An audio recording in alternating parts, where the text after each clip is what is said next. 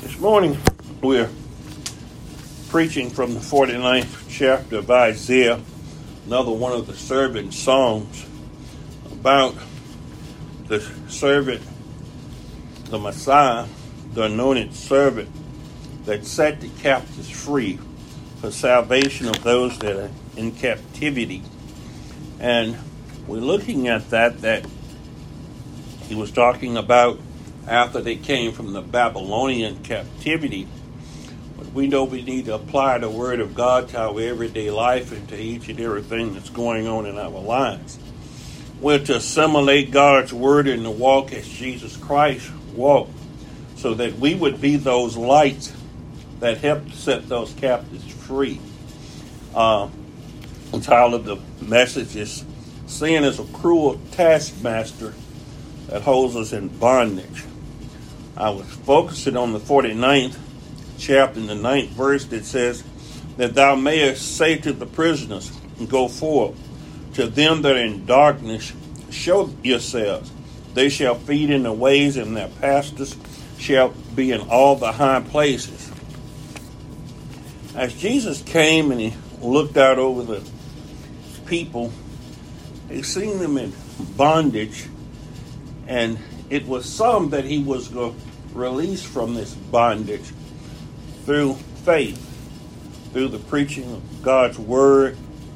Their prayers had been heard, and he had came with the word of God to loose them from their bondage and from the anointing, the Spirit of God that sets us free. We know the anointing breaks the yoke.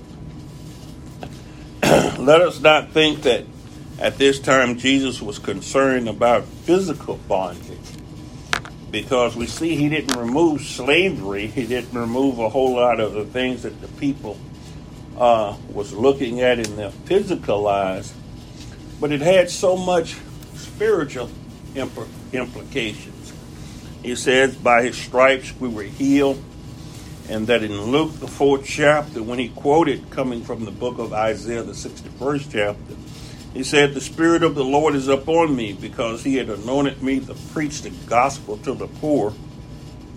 He had set me to heal the brokenhearted, to preach deliverance to the captives and recovering of the sight to the blind, to set at liberty them that are bruised, to preach the acceptable year of the Lord. And then he handed the scroll back to the synagogue master leader, and he didn't finish it from there. But in his second coming, he had a further work to do in that second coming. And in that second coming, when we studied that chapter, we looked throughout it, it says to proclaim the acceptable year of the Lord and the day of vengeance, and to comfort all those that mourn. That's the balance of that second verse. He didn't complete that verse. He says the day of vengeance of our God, because as we see that captivity, releasing from captivity also brings the judgment of God, the vengeance of God upon those that hold us captive. And in examining this chapter, you see it says, listen, O isles, unto me, and hearken, you people from far. The Lord had called me from the womb, from the bowels of my mother had he made mention of my name. And setting the captives free, he said, and he had made my mouth like a sharp sword. In the shadow of his hand had he hid me, and made me a polished shaft. In his hand he hid me, in his quiver had he hid me. A quiver is something that holds the arrows, and you pull the arrows and use them. But he said he had made my mouth a polished shaft. We know the word of God is what helps set us free, because faith cometh by hearing, and hearing the word of God. You have to be a preacher that's sent to loosen the captives that are held bondage. He gave Peter that authority, that power. But it wasn't just Peter's, the whole church, the power of loosening and binding. And it takes the anointing to break the yoke. So a lot of times if you hear preachers preaching and they're not a true preacher of God, they can bind you maybe to their ministry or to their teachings, to false preaching and teaching. Because he told his disciples to beware of the leaven of the Pharisees. For the leaven of the Pharisees, the doctrine of the Pharisees contained leaven. So we see all religions today, all of them originated or came out of the true religion, but they've taken different pathways that bind you into things that's philosophies of men's that bring addictions on to you and doesn't loosen you from the things of the world. Because if you're in the world, this microcosm of the world, this microcosm, it's a Babylonian world that's owned by Satan. A lot of people not under the reality that this is Satan's world that we're in, and God calls us out of the world. He calls us out of Babylon, calls us unto him himself. Not geographical, as just like I said, it's not physical bondage that he was concentrating on, but it was spiritual. And the calling out of the world is a spiritual coming out of the world. It's not moving away from where you are, but it will loosen physical and things that hold you into this world, because we must leave the love of this world. But if we look at verse 8, there it says, help comes through prayer. Listen at this. Thus saith the Lord, in an acceptable time have I heard thee, and in the day of salvation have I helped thee. And I will preserve thee and give thee for a covenant of the people to establish the earth, to cause to inherit it their desolate heritages. Here we see through prayer that God had heard this voice, heard this cry for help. Just like in the book of 1 Kings, the 8th chapter, when Solomon said, when your people that are scattered throughout the world, and we know there was going to be a scattering of God's people, and that's what we're concentrating on here, the scattering of God's people throughout the world, that God would call them back to a central locality. That central locality is in himself, just like the worship place of Christ that was built, the sanctuary that was built in Jerusalem. He typed that as a type of Zion. We see when he says Zion, he's talking about Jerusalem, the heavenly Jerusalem, which encompasses the whole earth. The Jerusalem of God that cometh down from above. This is the new heavens and the new earth. So that's why I said, let's not just think physical. Let's not be earthly minded that Jerusalem is some place over in the Middle East or whatever. No, that was a shadow and a type. But the new Jerusalem that cometh down, that we are a portion of, that we are jointly fit together, is that of Jesus Christ, that of God, that mountain of the Lord's house. When he said, let us go up to the mountain of the Lord's house, we see he placed a central place of worship in which we were to go. And that's not throughout the world. We're not getting on planes or anything headed to the Middle East or whatever. For you worship the Lord in spirit and truth, and not from one mountain or place, as he told the Samaritan woman, but they that worship God must worship him in spirit and truth. So all of the different places that the people of God, he says, they'll feed in pastures along the way. So any sanctuary, anywhere that the word of God is preached, is one of the mountains or places of God that we go to hear God's word preached. He's going to eliminate all false religion, all false beliefs, all apostate churches. So we can't forsake the assembling together of ourselves or hearing the word of God at a local assembly or whatever. You need to belong to a local assembly, because that's the type and sharing of the church, is a local assembly that preaches the word of God. And it's not self-sufficiency, being off on your own or whatever, and not attending to the word of God or being obedient to the word of God. That brings punishment. That's the same thing what happened with Adam in the beginning. How the earth got sold from under him is through disobedience to God's word. This is all about the word of God, something said. There's power of life and death in the words that we say. And we see that he said he had a polished tongue. Our words, God give us faith-filled words that we would speak the word as he told Peter. How would you like that to have that which you say? So you have to learn to speak the right words. Not words of foolishness or vanity or with railing accusations or with tail biting and gossiping and all of these other things. So we have to learn to travel through this earth, and it's our job. It's incumbent on us. But then it's not a job until those that have been called by God that are born again, because the liberty that we are enjoying, to the liberty of the children of God, you want someone else to have that freedom. You can't wait to tell someone else. That's the good news, that Jesus Christ had died and he had set us free. We're no longer captive to this world, none of things of this world. Now that's a message that this world is going to try to suppress.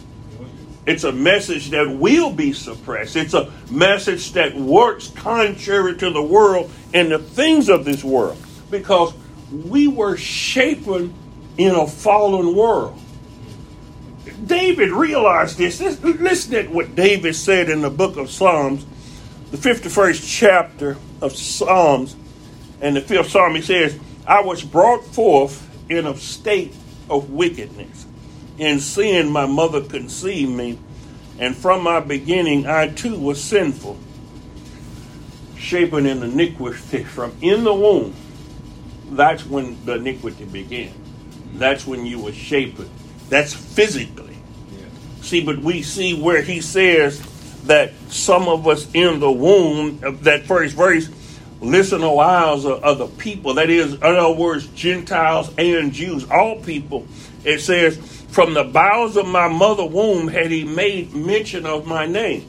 So there were some that were in their mother's womb that God had chosen from the foundations of the world to be holy, to hear that call, that predestinated. You're predestinated to become the sons of God.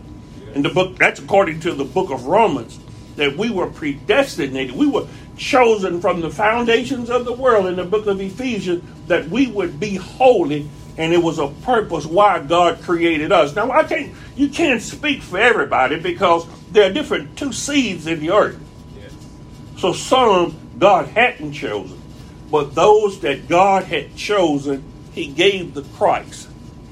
This is a promise, and all this is built upon the promises of God, and this is the word of faith that we hear. That was all the way back in the beginning when he promised this to the woman. See, the woman didn't know how this was going to come about. She thought it was physical, because when she got in Cain, she said, I've gotten a man child. But we see that promise was washed in Enoch when he killed Enoch. When Cain rose up and killed Abel. When God, it looked at life throughout that promise wasn't going to be fulfilled. You remember, they killed Jesus Christ. They killed the prophets. Yes. So he says, did they labor in vain? Listen at the 3rd verse. He says, and said unto me, thou art my servant, O Israel, in whom I have begotten. Then I said, I have labored in vain. I have spent my strength for naught, and in vain. Yet surely my judgment is with the Lord, and my work with God. How many times have you labored like Elijah labored? He said he was the only one. He thought he was the only one working for God. That he didn't see the fruition of his work. A lot of times we work, he says, don't grow weary of well doing, that you will be rewarded. It takes faith. Abraham didn't see the end of the promises of God, that faith. But he was the father of faith. A lot of times it looks like we're toiling in vain. And see, Jesus Christ, it looks like his ministry had come to naught. You remember at the end of his ministry, of all the thousands he had healed and did miracles for and preached to many of them, as he preached the word, they turned and would not follow him. It was whittled down from thousands to only 120 in that upper room. Sometimes it seems as though we're laboring in vain, but God multiplies that. If we read this chapter here, we'll see where that seed was multiplied, and though that your hope, the dreams, the children will kill off along the way, that they'll be so plentiful, God will send the captives as we pray. And you remember he said, I told you about Solomon in that 8th chapter. He says, when your people are scattered and they realize they sin and they confess their sin and they pray unto you, they pray toward this place. He was talking about the temple. When they come into the church, when they pray toward God, pray at God and make prayers, God will hear them and answer that prayer. He'll release them from captivity. He'll restore them. There'll be a restoration to sonship as the prodigal son was restored to sonship. That God will multiply you. He'll cause your seed to increase.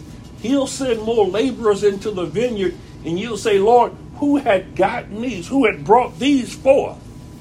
We'll see that in this world, it seems as though we're toiling and we're captive. And that's part of the tribulation process that produces that hope in us, that brings us a confident aspiration in the Lord, that eternal life, that we had sinned against God, and that what had held us captives was our sins, our transgressions, those things that we had sinned in. 2 Corinthians, the 4th chapter, 4 through the 6th verse says, in their case, the God of this world has blinded the minds of the unbelievers to keep them from seeing the light of the gospel of the glory of Christ, who is the image of God. For what we proclaim is not ourselves, but Jesus Christ is Lord, with ourselves as your servants for Jesus' sake. For God, who has said, let light shine out of darkness, has shone in our hearts to give the light of the knowledge of the glory of God in the face of Jesus Christ. That's that light that so shines out of darkness. You remember, it was darkness upon the earth. So it was something that had happened in the beginning to bring the darkness upon the earth, to bring the evil in the way the earth was. The earth was dull, it was void, it was dark, it was without form. But we know sin, Satan had brought it that way. But that's some of the hidden manna that we don't learn in Genesis or learn right away. But we know that God had to move upon the face of the earth. It says the Spirit of the Lord brooded upon the face of the earth. When that Spirit moved, he says, light be. That light shined out of darkness, and God established through creation all of these things. That God is still creating. That's the God that caused Jesus Christ, caused that gospel to, that Jesus Christ would come in. He had given him as a light unto the world, not just to the Jews, but to the Gentiles, to the whole world. You remember last week we studied, it says, the light that lighted all men. It's him that gives us light. He's that candlestick that lights the rest of us. He sets us ablaze, and we're to be lights in the world, and to let that light so shine that men would see that light and give God the glory. In other words, it would raise an inspirational hope in them of that Savior, because in his image we want to be light here. Now, notice that Corinthians says now that there were those that were in darkness and unbelief, because of a lot of your brothers and sisters, a lot of the friends and relatives. You remember Jesus said he had come to bring a sword. Yes. So Joseph had to be very careful because his brothers was evil and wicked, and they said that he brought an evil report. Well, why did he bring an evil report back to his fathers about his brothers? Because their deeds were evil. They had done evil. You better watch your brothers and sisters. You better watch your mothers and your fathers. You better watch your sons and daughters. You better watch your friends. You better watch yourself. That's the worst enemy, is right there within you. Yeah. Remember I told you, we were carnal, soul under sin. Yes.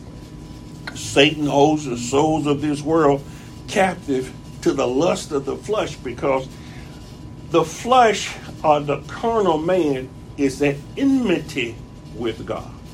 In other words, he's an enemy of God, and he has to be brought back into fellowship and reconciliation with God. He has to be put back into right standing with God. James, in the first chapter of James, the 13th through the 15th verse, says, "Let no one say when he is tempted, I'm being tempted by God. For temptation does not originate from God, but from our own flaws, our iniquity, the sin that lies in us, whether it's dormant or active." It says, "For God cannot be tempted by what is evil, and he himself tempts no one. But each one is tempted when he's dragged away and enticed and baited to commit sin by his own worldly desires." That's why you better be careful what you're looking at.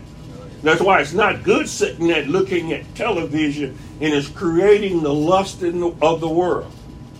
Sit there and look at a cooking show and see once you start desiring all those things or whatever. You sit there and listen to rap music or different country western music or the blues or any type music, it can become perverted because you're carnal. I was watching the show QVC or whatever it is, or the Home Shopping Network, and Amazon, all these things. It can become it can cause covetousness. And the eyes want everything it sees. The eyes never grow weary of sin. That's how the lottery is designed. The bigger that jackpot, the more people try to get into it. Quick riches, the things of this world. Then when that illicit desire has conceived, it gives birth to sin. And when sin has run its course, it gives birth to death. That's why Jesus was talking about he who looketh after a woman to lust after a woman had committed adultery already, because he has nurtured that in his heart. Anything that we set in the heart. That's why Eve, when she looked at the tree and saw it was one that was desired to make one wise, that's why Satan said, look at that tree. Look at it. The other point there, it says constant warfare is being waged from within us. That battle is raging strong within each and every one of us. That's the one we have to put to death. It's self, as I said. James says in the 4th chapter, 1st to the 5th verse, it says, "What leads to the unending quarrels and conflicts among you? Do they not come from desires that wage war within your members, fighting for control over you?" Yes. Those desires, what we want, what we put in our mind, those lusts and desires causes the problem. That's why I said this is spiritual and not just physical. It's in the mind. That's why we have to bring every thought into the captivity and obedience of our Lord and Savior Jesus Christ. Casting down imaginations and every thought. All of this has to be cast down, because that's where Satan gets into your thought life. That's why he destroyed the old world, he says in the book of Genesis, because the thoughts of man was continually evil. And God says, I'm going to destroy this world. Our thoughts are not like his thoughts, and our ways are not like his ways. You're being fought over to be controlled, and your body is trying to bring you in subjection. He says, you are jealous and covet what others have. Your lust goes unfulfilled, so you murder. You cannot just physically murder. You remember I told you, it's not just physically. My cousin called and talked with me yesterday or whatever, and he talked a whole hour and something. After I got off the phone, I told my wife, I said, well, that's a whole hour and something of my life I'll never be able to get back again. I told him, I said, well, you sure do use a lot of foul language when you're talking. A lot of accusations of things that he's saying or whatever. He was constantly squirming, and each thing that he said that was contradicting himself, or each thing that he was saying or accusatorial Each thing that he said was born from gossip. Each thing, and he would twist and turn. And it's like the people in the world. You can't pin him down. He's like a trapeze or Houdini. He's going to try to get out of everything, trap or snare that his mouth says, because by your own words you're condemned. His own words was condemning. So we have to give account for every idle word we say. That's why we have to be of a few words.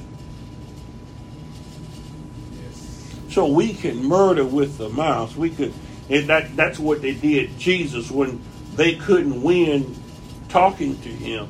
Then they start making accusations, and they called him Beelzebub and wine bibber and gluttonous, and said he was born of fornication. He says you are envious and cannot obtain the object you envy, so you fight and battle. You do not have it because you ask not of God. If God doesn't give it to you, that means you don't need it, or you're asking amiss. It's something that shouldn't be there. That's why I say everything through prayer and supplication, the request has to be made known to God. He says you ask God for something and do not receive it because you ask with wrong motives. Why do you want to win the lottery? Why do you want to win so much money? Is it to consume it upon your own lust? Is it for personal use? What reason? What motivating you to spend money? What motivating? Why do you want that wife? Why do you want that new car? Why do you want anything? That's why I said it's everything. We are in bondage. There's addiction. Jesus Christ comes to bring that addictive nature of man. Yes. That's why I say we are in bondage, and it's not just physical bondage. It's bondage. Our mind has us in the bondage because it's carrying us throughout to the things in the world. We lust for the things of the world. You remember I told you the eye never grows tired of seeing, and lust after that it sees. He says you act with wrong motives, out of selfish or with the unrighteous agenda, so that when you get what you want, you may spend it on your desires. You adulteresses, that is, disloyal sinners, flirt with the world and breaking your vow to God. Do you not know that being the world's friend, that is, loving the things of the world, is being God's enemy? If you love the world, you're an enemy of God. He says, love not the world or the things of the world. So because you're in direct violation of God's word. Yes. He says, we shouldn't be controlled by the weak and beggarly elements of the world. And you bring yourself back in the bondage to those. Wealth brings you back into that bondage of those things. Poverty brings you back in bondage of those things. That's why Agar in the book of Proverbs, she says, make me not wealthy unless I forget about God, or let me not be too poor unless I curse God. There has to be a balance in there. That's why Paul says he's learned to be content with such that he has. So whoever chooses to be a friend of the world makes himself an enemy of God. Or do you think that the scripture says to no purpose that the human spirit which he had made to dwell in us lust with envy? The spirit that's within man, that's what has to be put to death. Paul talked about it in the book of Romans about dying daily and putting the self to death. You have to buffet the body. You have to learn to deny yourself. You have to crucify. Put the old man to death. That old man is your problem, the outward man, the flesh, the carnal man. I started praying last week each day. Lord, curb my appetite. Help me not to lust. Help me not to be a gluttonous. Help me, Lord God, to overcome this. I pray that all the time. Now, please help me because I can't do it. Help me not to allow things to come into my mind that I can't control these things, and I go after them. The second point here, sinful desires. You have to realize, that's why it says once you come to the knowledge, he starts waking you up to these things that are going on within your members. That the real enemy is within us. The book of Romans, the 7th chapter, tells us the real enemy is there, because we have to be born again. That's why I say it has to come from the outside exterior. We will go give my sister the right hand of fellowship later on today to bring her into the church, and I've been trying to talk to her off and on. It's like a child eating. You don't give it too much at one time. You give it a little bit to condition it. But your motivations and everything is tested over a period of time. But you remember I was telling you about those things that's within all of us.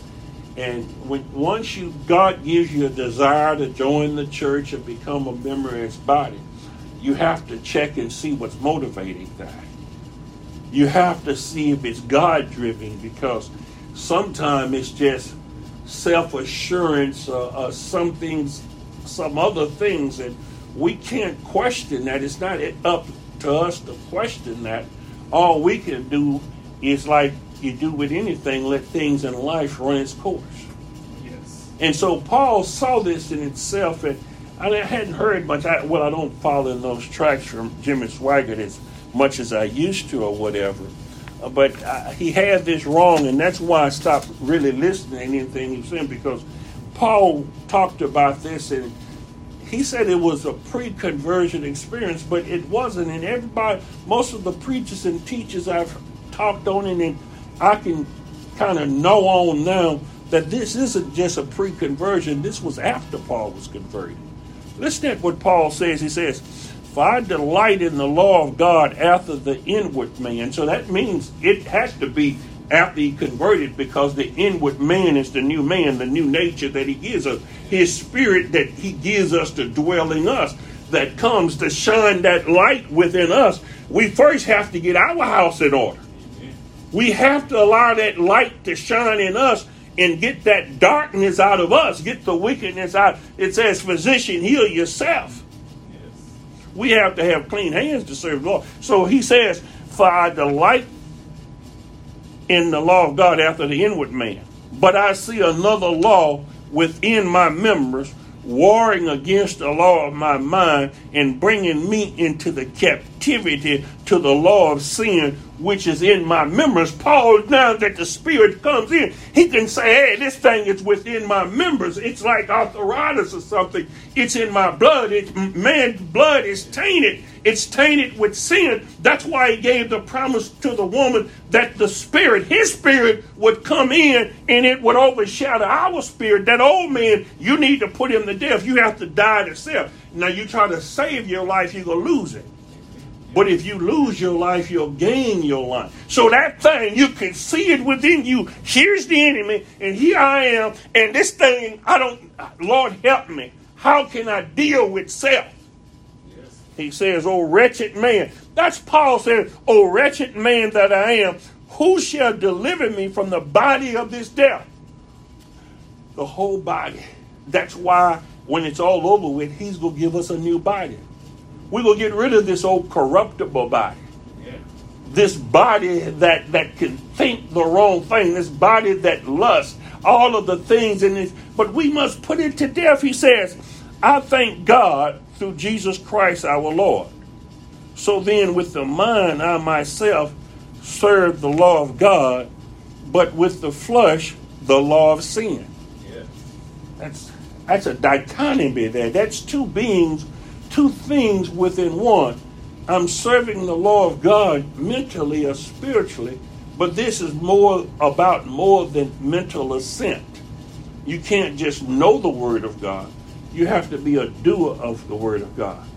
And see, to be that doer, we have to practice by the usage, because the Spirit working in us both to will and to do. So we have to become doers of that Word. So he says, "So I find it to be the law of my inner self that evil is present with me, and in me, the one who wants to do good. For I joyfully delight in the law of God in my inner self, that is, with my new nature. But I see a different law and rule of action in the members of my body, in the appetites and desires Sometimes I eat and I've just eaten, and Lord, don't let me see somebody else with this or this just before me, and now I'm lusting or wanting to eat, and I don't need to eat. I just ate. Something is not telling me you don't need that. You just see that. You don't need that. You want that. You desire that. So you have to have something. And a lot of diets and fads that come out, and people use Ozempic and different things to lose weight, all kinds of chemicals. But the spirit has to overcome these things. That's the true answer. It's the spirit has to cast this out. Because it's bringing you in captivity, so you could become a bondage to chemical, to alcohol, to drugs, to, like I was saying, to Ozempic, a lot of the weight loss medications, the things that don't. It's bad to become loose from one thing and brought into bondage to another, and that's why I say sometimes preachers can bring us into bondage. Now we can't do without that preacher or what that preacher's doing or saying, and we're not bond servants of Jesus Christ. We're following a preacher. We're tied to that preacher. We can't be tied to man. We have to be tied to God. He came to loose us from any idolatry or anything that causes us to be in bondage to addiction. He says, waging war against the law of my mind and subduing me and making me a prisoner of the law of sin, which is within my members, because that's how I was born. So you can't blame it on natural selection or whatever. You're born to die, and if you continue on in that course you're in, the wages of sin is death. But Jesus Christ had came to free you from that bondage, to give you the glorious liberty of the children of God, so you no longer fear death, because you won't die. He's given you eternal life through obedience to him. He says, wretched and miserable man that I am, who will rescue me and set me free from this bondage? It is Jesus Christ. The third thing is bondage. Bondage. Those carnal desires within us have to be put to death. They are very lethal to the body. It's a poison that we will die from. It's like old age. You know, old age and time came through sin. Yeah. See, God didn't build us that way. Death, a lot of people say he died a natural death. Nothing is natural about death. It's the course of sin. Those are the wages of sin, is death. Liberty and life is eternal life in Christ Jesus. That's spiritual. That's why we have to be born again. Because if you stay on that course, you will die. Yeah. And if we stay in this world without Christ coming back, we will go to sleep. It's different from sleeping in death. Those that are sleeping in Christ, he'll raise up. He can wake them up. He awakes us. 1 John, the 2nd chapter says, and so I say to you fathers who know the eternal God, and to you young men who are strong with God's word in your heart and have won your struggle against Satan, stop loving this evil world and all that it offers for you. For when you love these things, you show that you do not really love God. For all of these worldly things, that is, these evil desires, the craze for sex, for the ambition to buy everything that appeals to you, and the pride that comes from wealth and importance, these are not from God. They are evil from the world. There's a balance there. We're not talking about just natural desires within themselves. We're talking about the motivations there, the mental aspect of that. All of those things are of necessity, but we have to have the correct motivation in acquiring and pursuing after those things. It says in this world that we pursue after, the things of the world, it says in this world is fading away, and these evil forbidden things will go with it. But whoever keeps doing the will of God will live forever. And let me put that in the St. King James. It says, for all that is in the world, the lust of the flesh and the lust of the eyes and the pride of life is not of the Father, but is of the world. That's what he came after Eve with. The lust of the flesh. Look at that tree. Doesn't it look good? The pride of life, that we'll be like God, that we'll know just like God knows. And the lust of the flesh, that it tastes good. You can consume this. That's what's in the world. But we have to break free from those things. And the Spirit breaks us free. That's the captivity that the Spirit loosens us from. Romans 8:21 says, even that creation itself will also be freed from its bondage to decay and gain an interest in the glorious freedom of the children of God. In other words, Paul says the whole creation waited for the manifestations of the sons of God, to where trees don't drop their leaves and die. There's no more death in the world. There's no lamb running from a lamb. You won't be able to watch the Discovery Channel and some of these nature films where one animal is convulsing and eating the other animal. Pit bulls fighting and going on. All of these killer instincts will be taken away, because he says they won't hurt or kill in all of my holy mountain.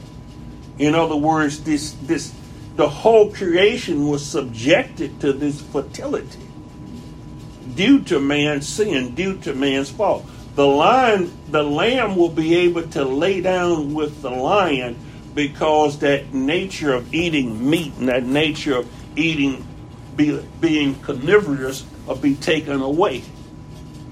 God removes that. It was only subjected to that futility because of man's fault.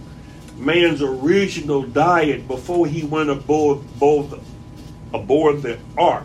Remember, after he came out of the ark, God explained to Noah the things that he could eat, the things that were unclean and the things that were unclean. We don't need to go through that now.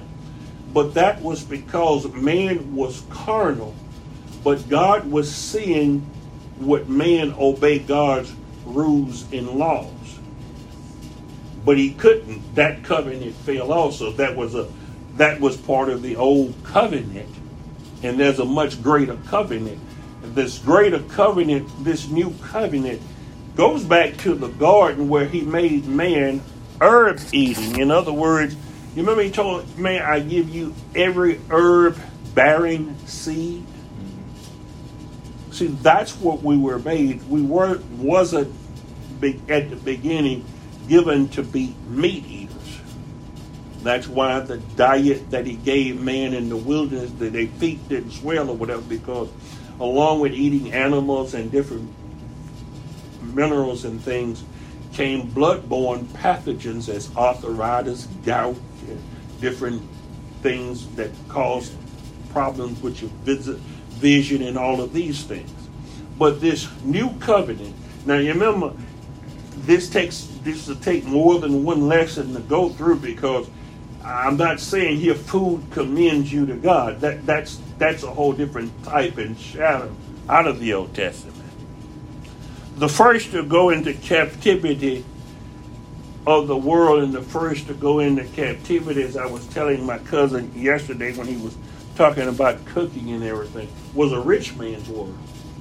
You know, that's why a lot of people have gout and different diseases and things, and they tell you not to eat a lot of meat that's high in marble or saturated fats and things. The Samuel's sons was eating the finest portion of the offerings or whatever, and didn't want their meats broiled, and they would take it from the people. The wealthy people, that's why it tells you about eating too much red meat. The ones that are in luxury and things, Nebuchadnezzar took them into captivity first.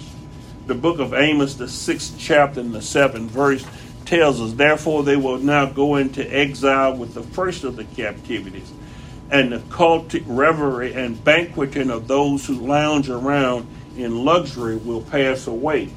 Well, just as they were the first to go in captivity, those that join the church, that's why I say, what is your motivation for joining the church? What is your motivation for being in church? Is it just insurance and you just come in, but when you leave church, you're not living according to what you've heard? The word of God is not active and has no power in your life. you become a Laodicean, the Laodicean in the world. And the Laodicean is one that was rich, one that was wealthy. And it says, if anyone has an ear, the Laodicean says, because thou sayest, I'm rich and increased with goods and have need of nothing, and knowest not that thou art wretched and miserable, poor and blind and naked. They hadn't been spiritually converted, but they were wealthy. They were in church, but they were unconverted. And God does deal with those in church that's not converted. Remember, judgment begins at the house of God. There are some that God will condemn sin in the flesh now. That's what I say. So no matter where you're at geographically, he condemns that sin spiritually. You understand? So you can be in the church and be condemned. Revelations 13, 9 through 10 tells us of this. He says, if anyone has an ear, let him hear. If anyone is destined for captivity, he will go into captivity first. If anyone kills with a sword, he must be killed with a sword. Here is the call for the patience, endurance, and the faithfulness of the saints, those which is seen in the response of God's people to difficult times. When he told Peter to put up thine sword, in other words, physically, you're not allowed to kill your enemy because God says, God's word says, do not kill. See, sometimes you have to be killed, and that's what he's talking about in this 13th chapter, that he had given the world power and authority to kill God's people because he wanted to see who was going to be faithful to him and obey his commandments or whatever. See, under the Old Testament, the preachers preached an eye for a tooth and a tooth for a tooth, evil for evil, and you did this and you did that. That's not so under the New Testament. Jesus says, pray for your enemies.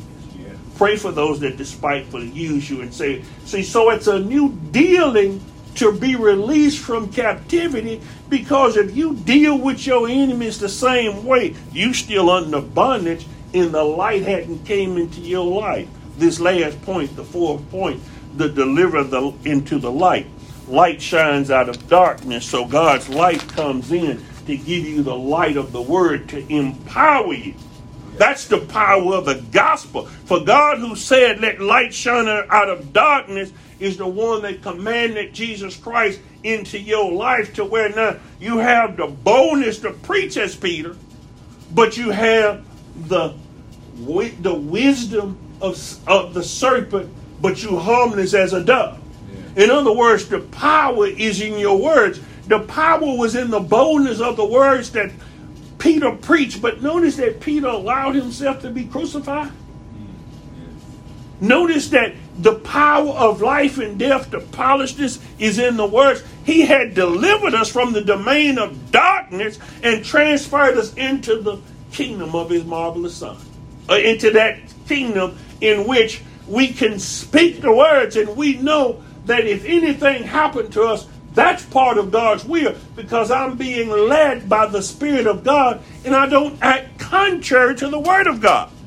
For if anything that becomes visible is light, once you put on that stage, once you start getting that 15 minutes of fame and start awakening, men will start watching you. Just as they watched the Apostle Paul, who was going around, he was a so-called Christian, a church God believer, but he was under the law, and he was killing Christians and delivering up Christians in bondage until he seen the light.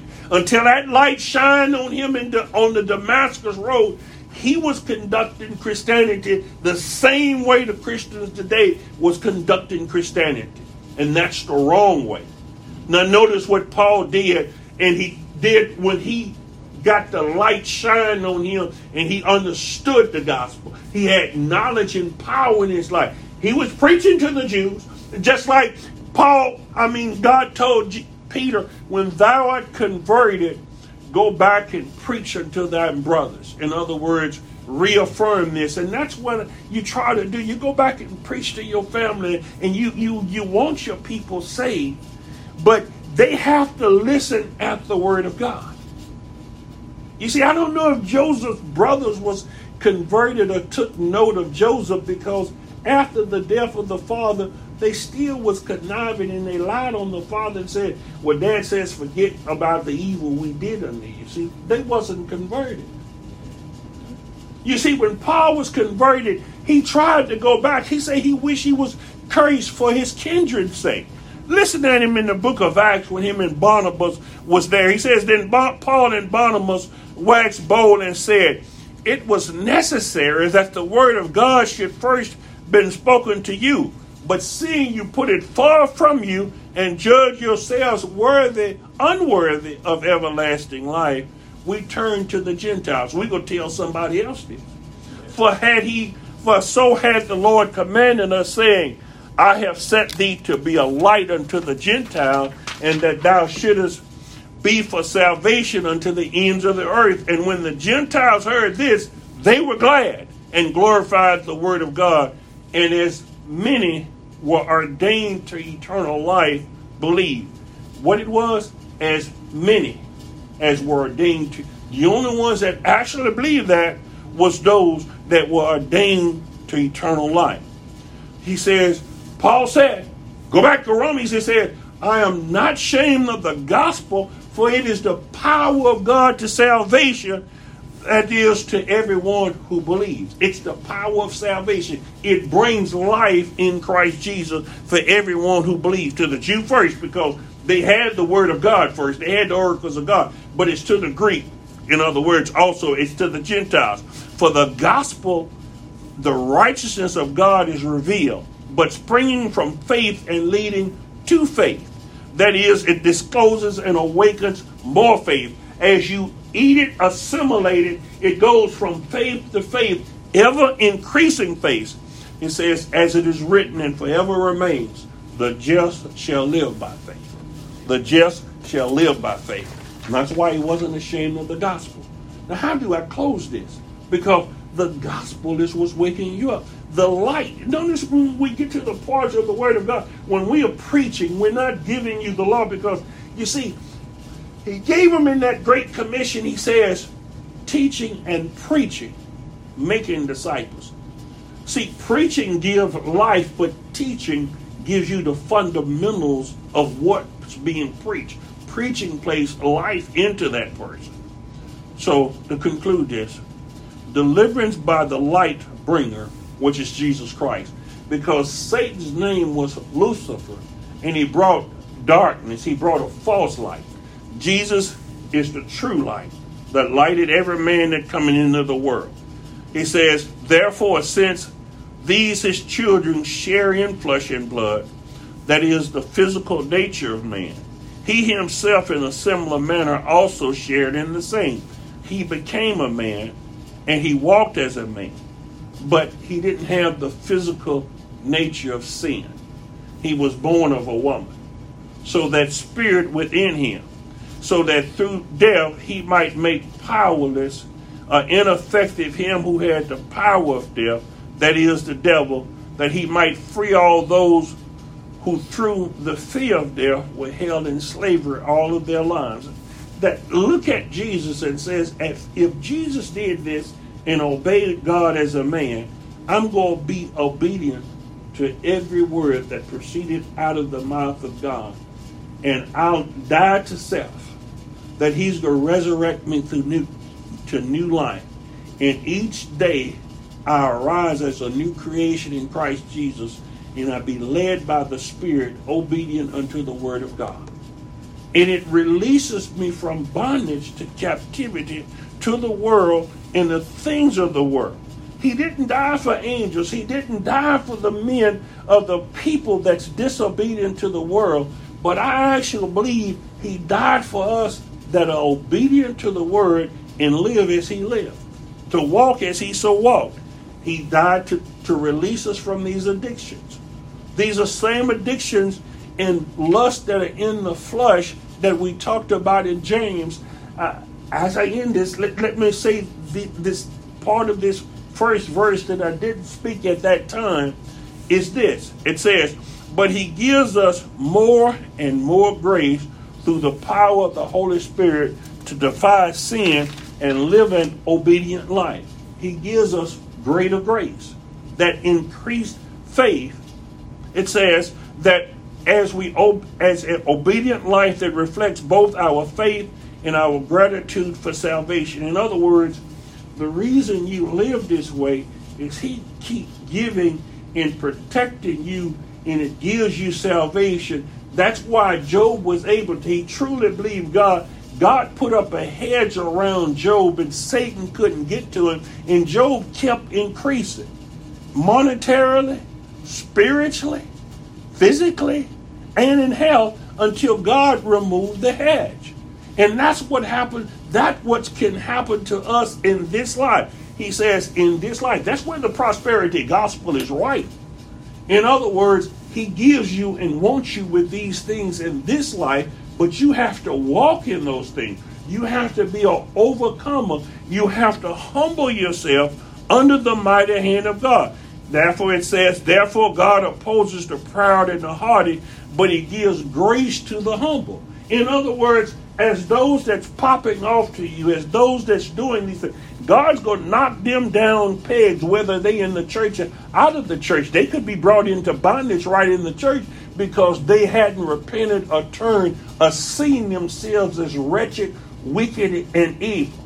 But if you humble yourself, God resists the proud. In other words, he gives you greater grace because we will have to bruise the head of the serpent. In other words, we will put to death. We will use the word of God to take the devil out. It's time for that. You remember I told you he didn't preach that the end of that second verse of the 61st chapter, the day of vengeance of the Lord.